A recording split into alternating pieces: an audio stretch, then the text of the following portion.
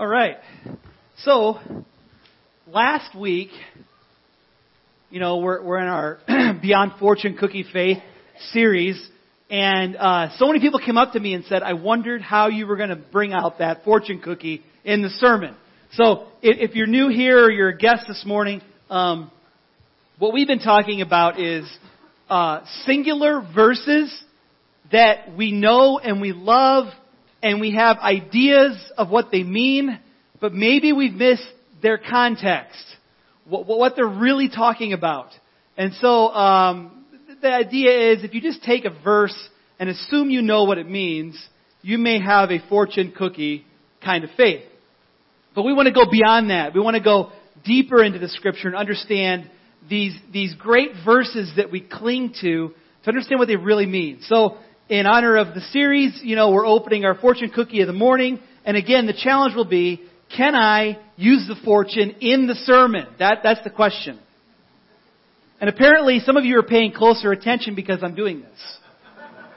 That's what I heard last week at least. So, I don't know.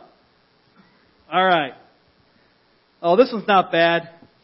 A great day lies ahead in the not too distant future. All right. A great day lies ahead in the not too distant future. That one will not be hard. I am sure we can work that one in somewhere. Great day lies ahead. All right. Would you turn in your Bibles to James chapter 2, verse 10? James 2, verse 10. James is one of those books, if you really like practical, hands-on Christianity, James is your book, and some of you have told me it is your favorite book because of that. James 2, verse 10. If you're in a Bible in the chair, it might be page 855. James 2:10 says, "For whoever keeps the whole law and yet stumbles at just one point is guilty of breaking all of it." Whoever keeps the whole law and yet stumbles at just one point is guilty of breaking all of it. Now, this verse has led people to assume or to think, and I understand why, that maybe to God, all of our sin is like equal. No matter how big or how bad, the murder looks the same as the lie. In God's eyes, spiritually speaking, all sin is equal. Now that is what I would say would be the misinterpretation of James 2:10. But I hear it with some regularity, and I understand why, because you kind of read it and it kind of sounds like it. Like if I commit one sin, I'm guilty of all of it, which makes it sound like I actually did those sins, even though I didn't. So, let's read 10 again and a couple verses following, and we'll get some more context. James 2:10. "For whoever keeps the whole law and yet stumbles at just one point is guilty of breaking all of it. For he who said, 'Do not commit adultery,' also said, 'Do not murder.' If you do not commit adultery but do commit murder, you've become a lawbreaker. Speak and act as those who are going to be judged by the law that gives freedom. Because judgment without mercy will be shown to anyone who has not been merciful. Mercy triumphs over judgment." Okay. All right. I think on the one hand, this verse is difficult because if we really believed it, that all sins are kind of equal in God's sight, what's going to stop you from committing bigger sins? Is there kind of like an underhanded encouragement there? If you think a swear word, why would you not just say it? Because it's already there and you've already committed something wrong, right? So you just say it. Or why stop?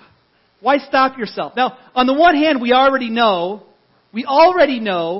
that Jesus was talking to Pilate, and Jesus said, "The ones who have delivered me to you are guilty of a greater sin."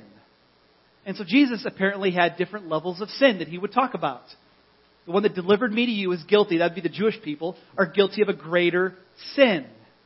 Or then when he taught about judgment and final judgment before God, he said, people that know the Master's will and don't do it are going to be beaten with a more severe beating.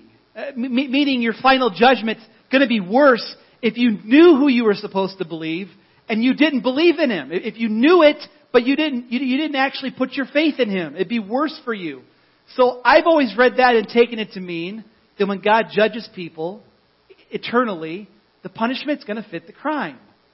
And that it's not all equal in that eternal condemnation kind of way. So, and I know there's others I could talk about, but just to put it out there that biblically we shouldn't say that all sin is equal. Paul also talks about people that sin against their body, which would be a sexual sin, a sin against the body. And apparently he considers that to be a little bit more of a sin, a greater sin than others. So I think we can establish that there are greater sins and lesser sins. We understand that from our own human context. But what does it mean then to say if you break one law, you're guilty of all of the law? What does that mean? Well, here's the context.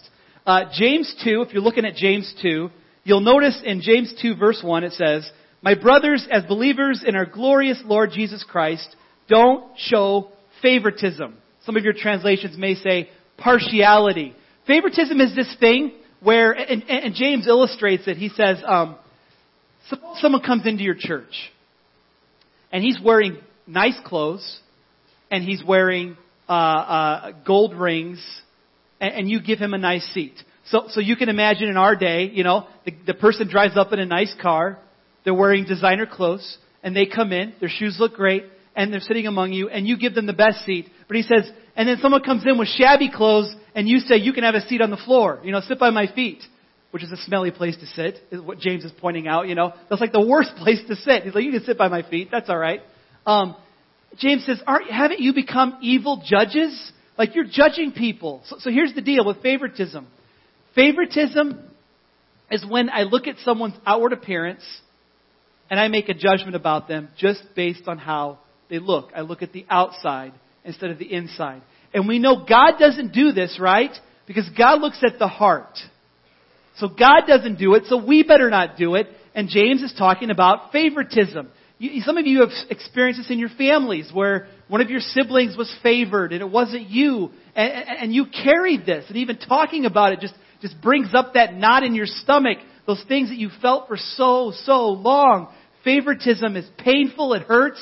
And James says on the church level, it cannot happen.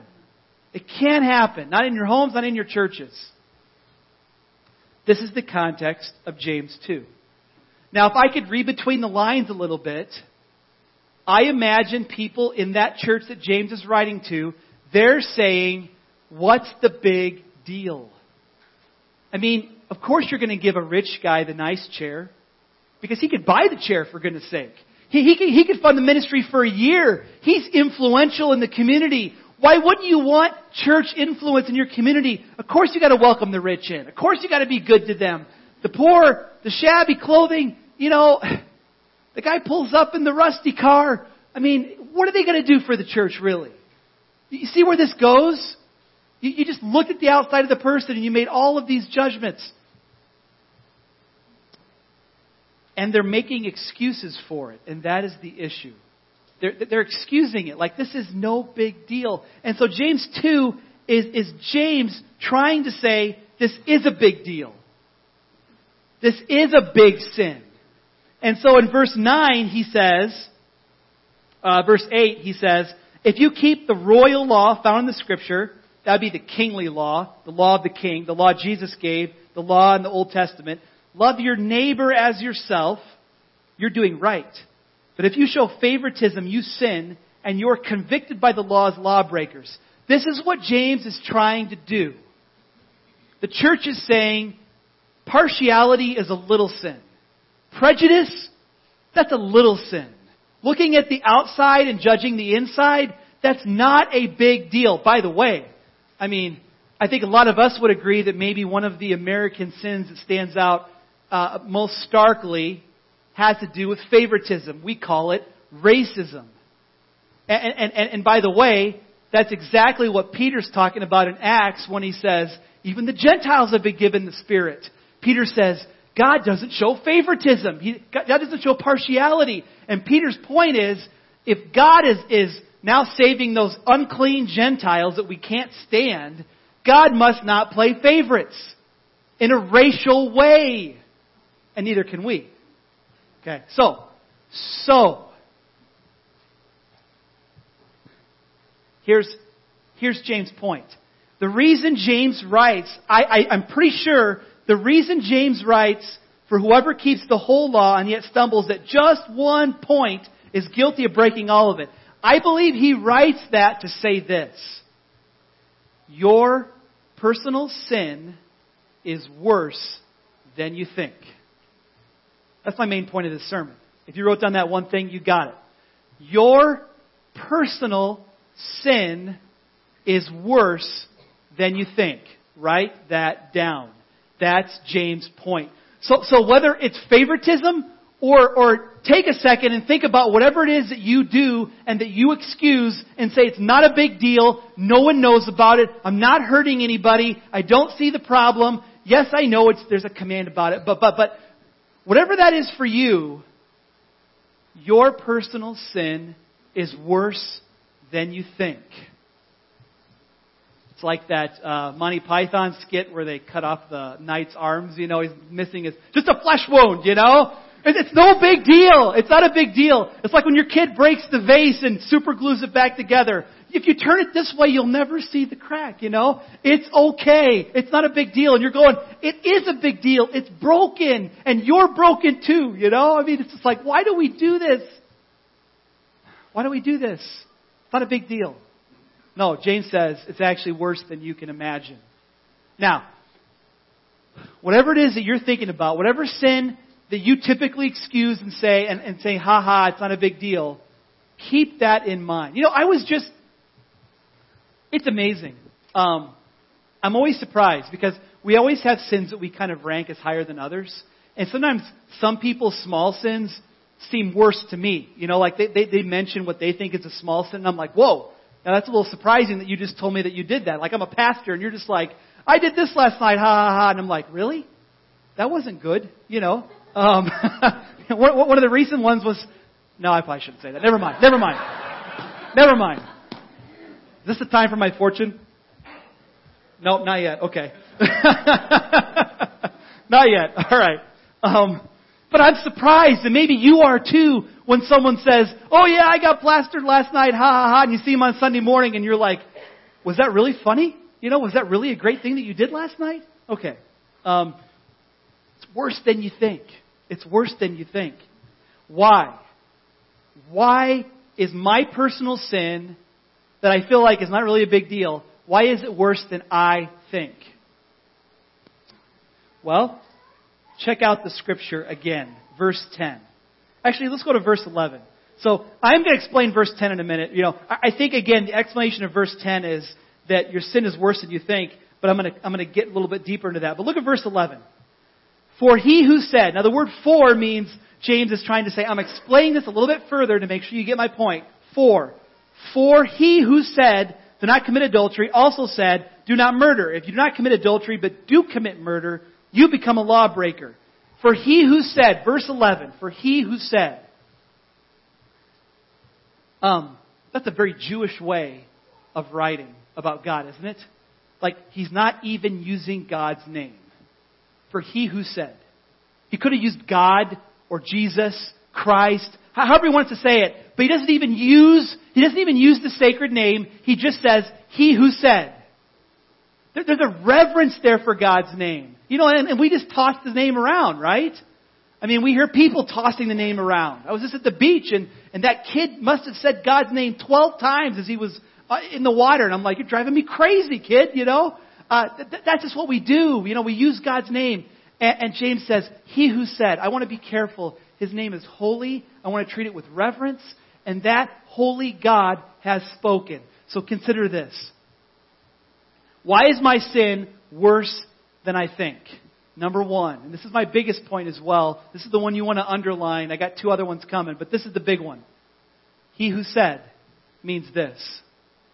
When you sin, big or small, you have defied a holy God. That's number one. He who said, you have defied a holy God. Because God spoke. It wasn't Moses that wrote it. It wasn't James that wrote it. I mean, yeah, they took the pen and the paper and all that. But God did it. He inspired it. These are His laws. And favoritism's one of them. Do not lie, do not gossip, do not lust, do not commit adultery, do not murder. They're all His. They're all His. Do not steal. They're His. It's always funny when Christians are like, stealing. I don't steal. I just download illegally. It's not a big deal. Not a big deal.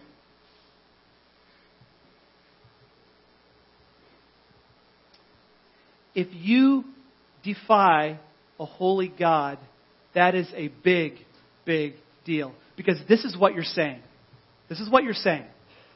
You're saying, God, I know you have said, do not gossip. But I can't resist telling somebody what I know.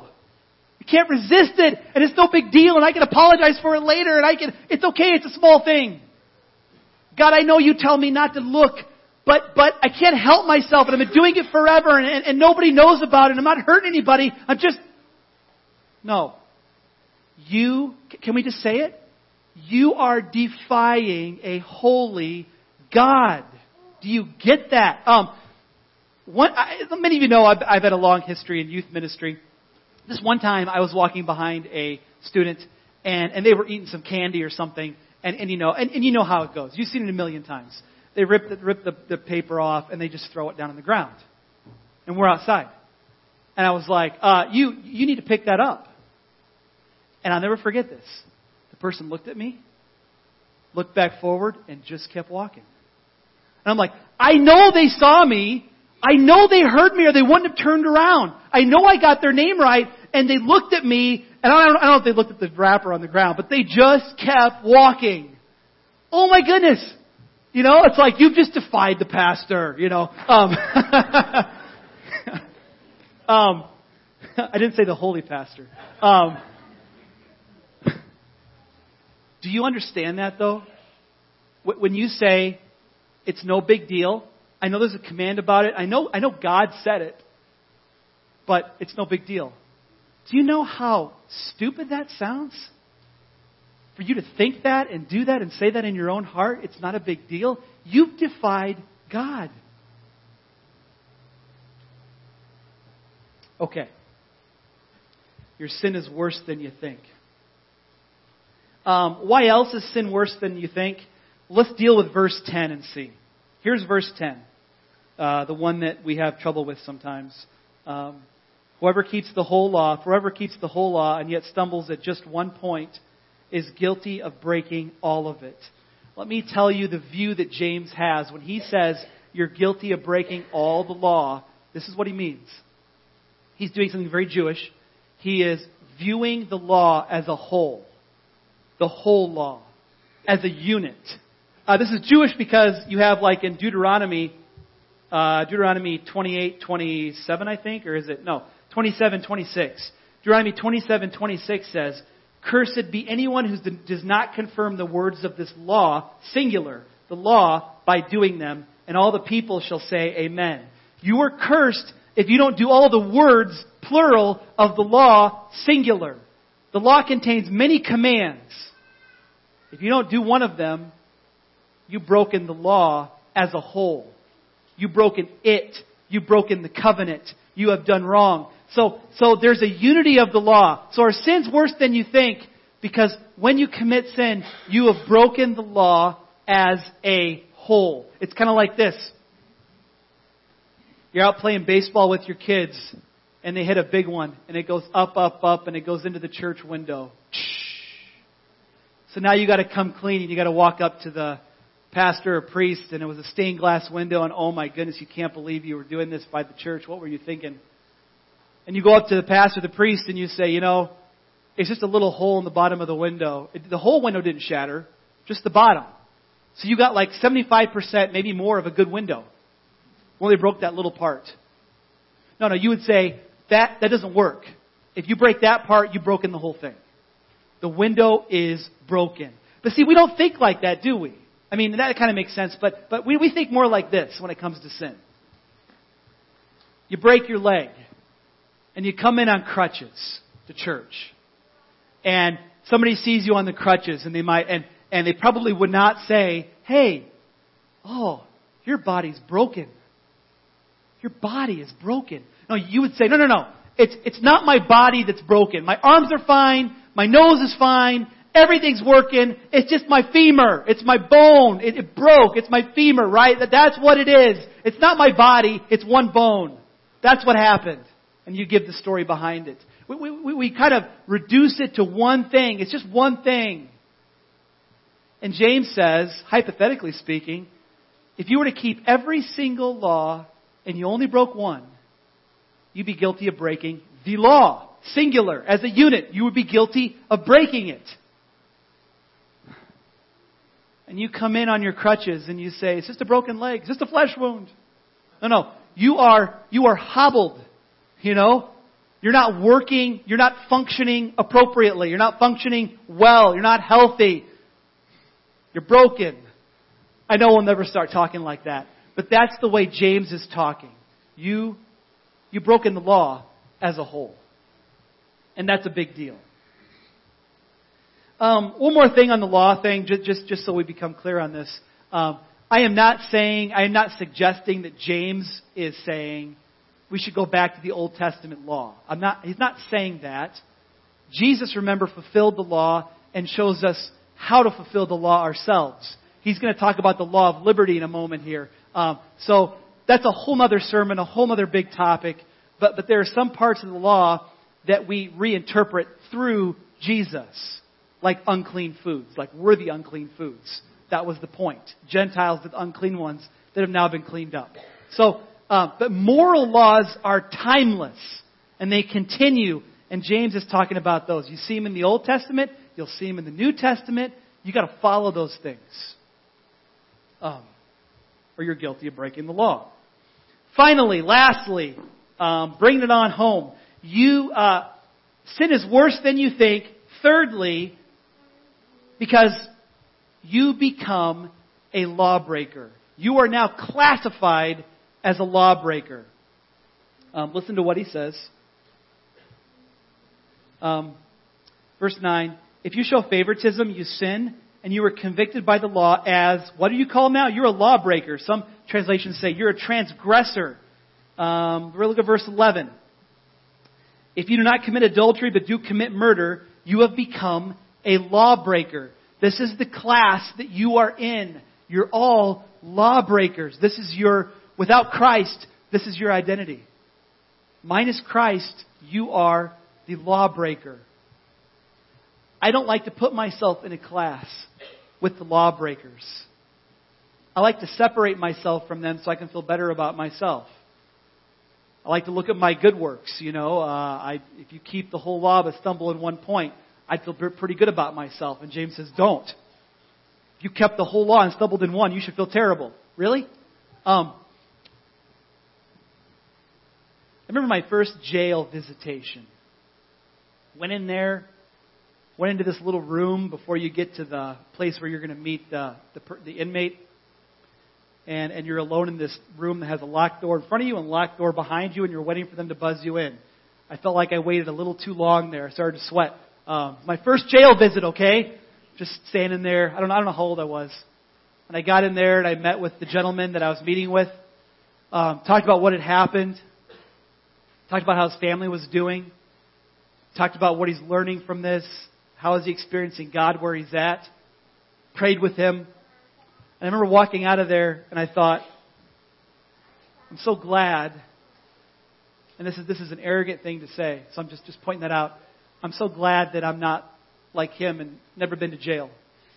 So glad I've never been to jail after being in there and hearing about it. I've had prison visits and thought the same thing.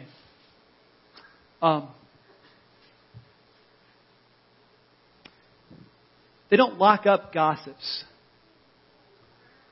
They don't lock up people who lust and do it in front of a screen. But do you think you're better? than the guy that got locked up that day?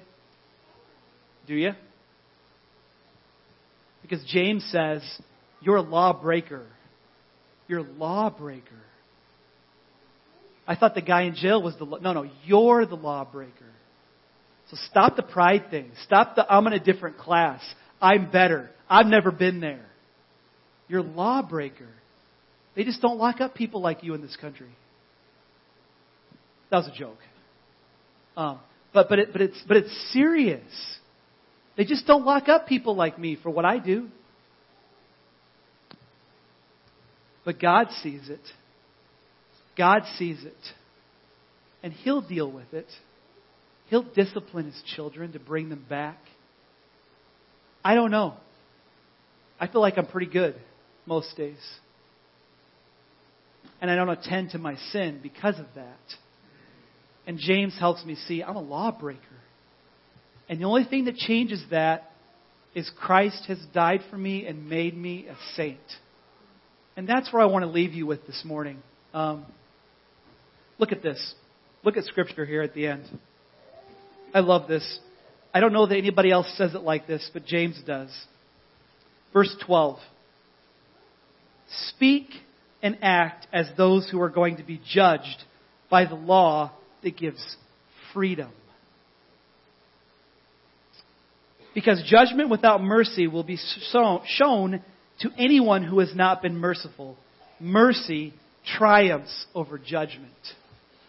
What is the law of liberty? What is the law of liberty? I thought about this a lot. I think in the context of James, what he means is, when you believe the gospel, you are now free to do things that are good for others, to love your neighbor as yourself, to show mercy to people who don't deserve it. You are now free to act like Christ to the people that are around you. You are now free from prejudice and racism and all of the stuff that you excuse as just little sins that don't matter. You're free from that. The gospel frees you to live for Christ.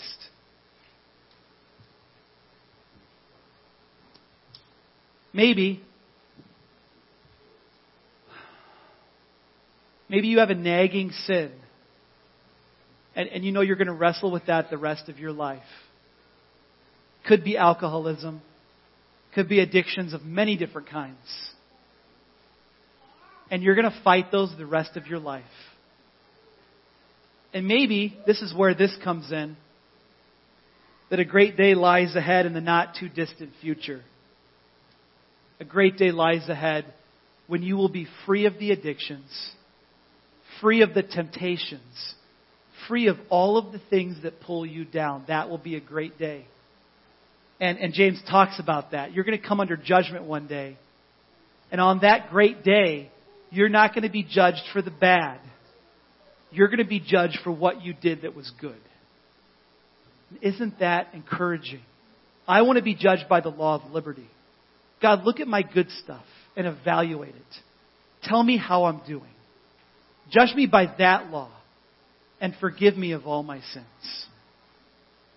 Would you bow your head and close your eyes now? Lord Jesus, I know all of us have to do business with you in some way today. But I'm thinking in particular as we go into this communion time, and I'm guessing that there are some who have those nagging sins. There are probably some that have sins they're just ignoring, excusing, not dealing with. And so I pray that you would give each of us the courage to face those sins. It's kind of a sobering word from James. I like where he ends it with the law of liberty. But those are some sobering words. That maybe I have defied you by not dealing with my sin. And that you take that seriously. And that when you have a church that winks at sin, like the one James is writing to, oh, that's a big deal. So would you help us pursue holiness? To be holy as you are holy? And may communion that we're going to take in a few minutes remind us that you have cleansed us from all of our sin. You don't hold it against us. And now the law of liberty is in effect. We are now free to live for you and love our neighbor as ourself and say no to sin and yes to righteousness. May the law of liberty rule in each of our lives.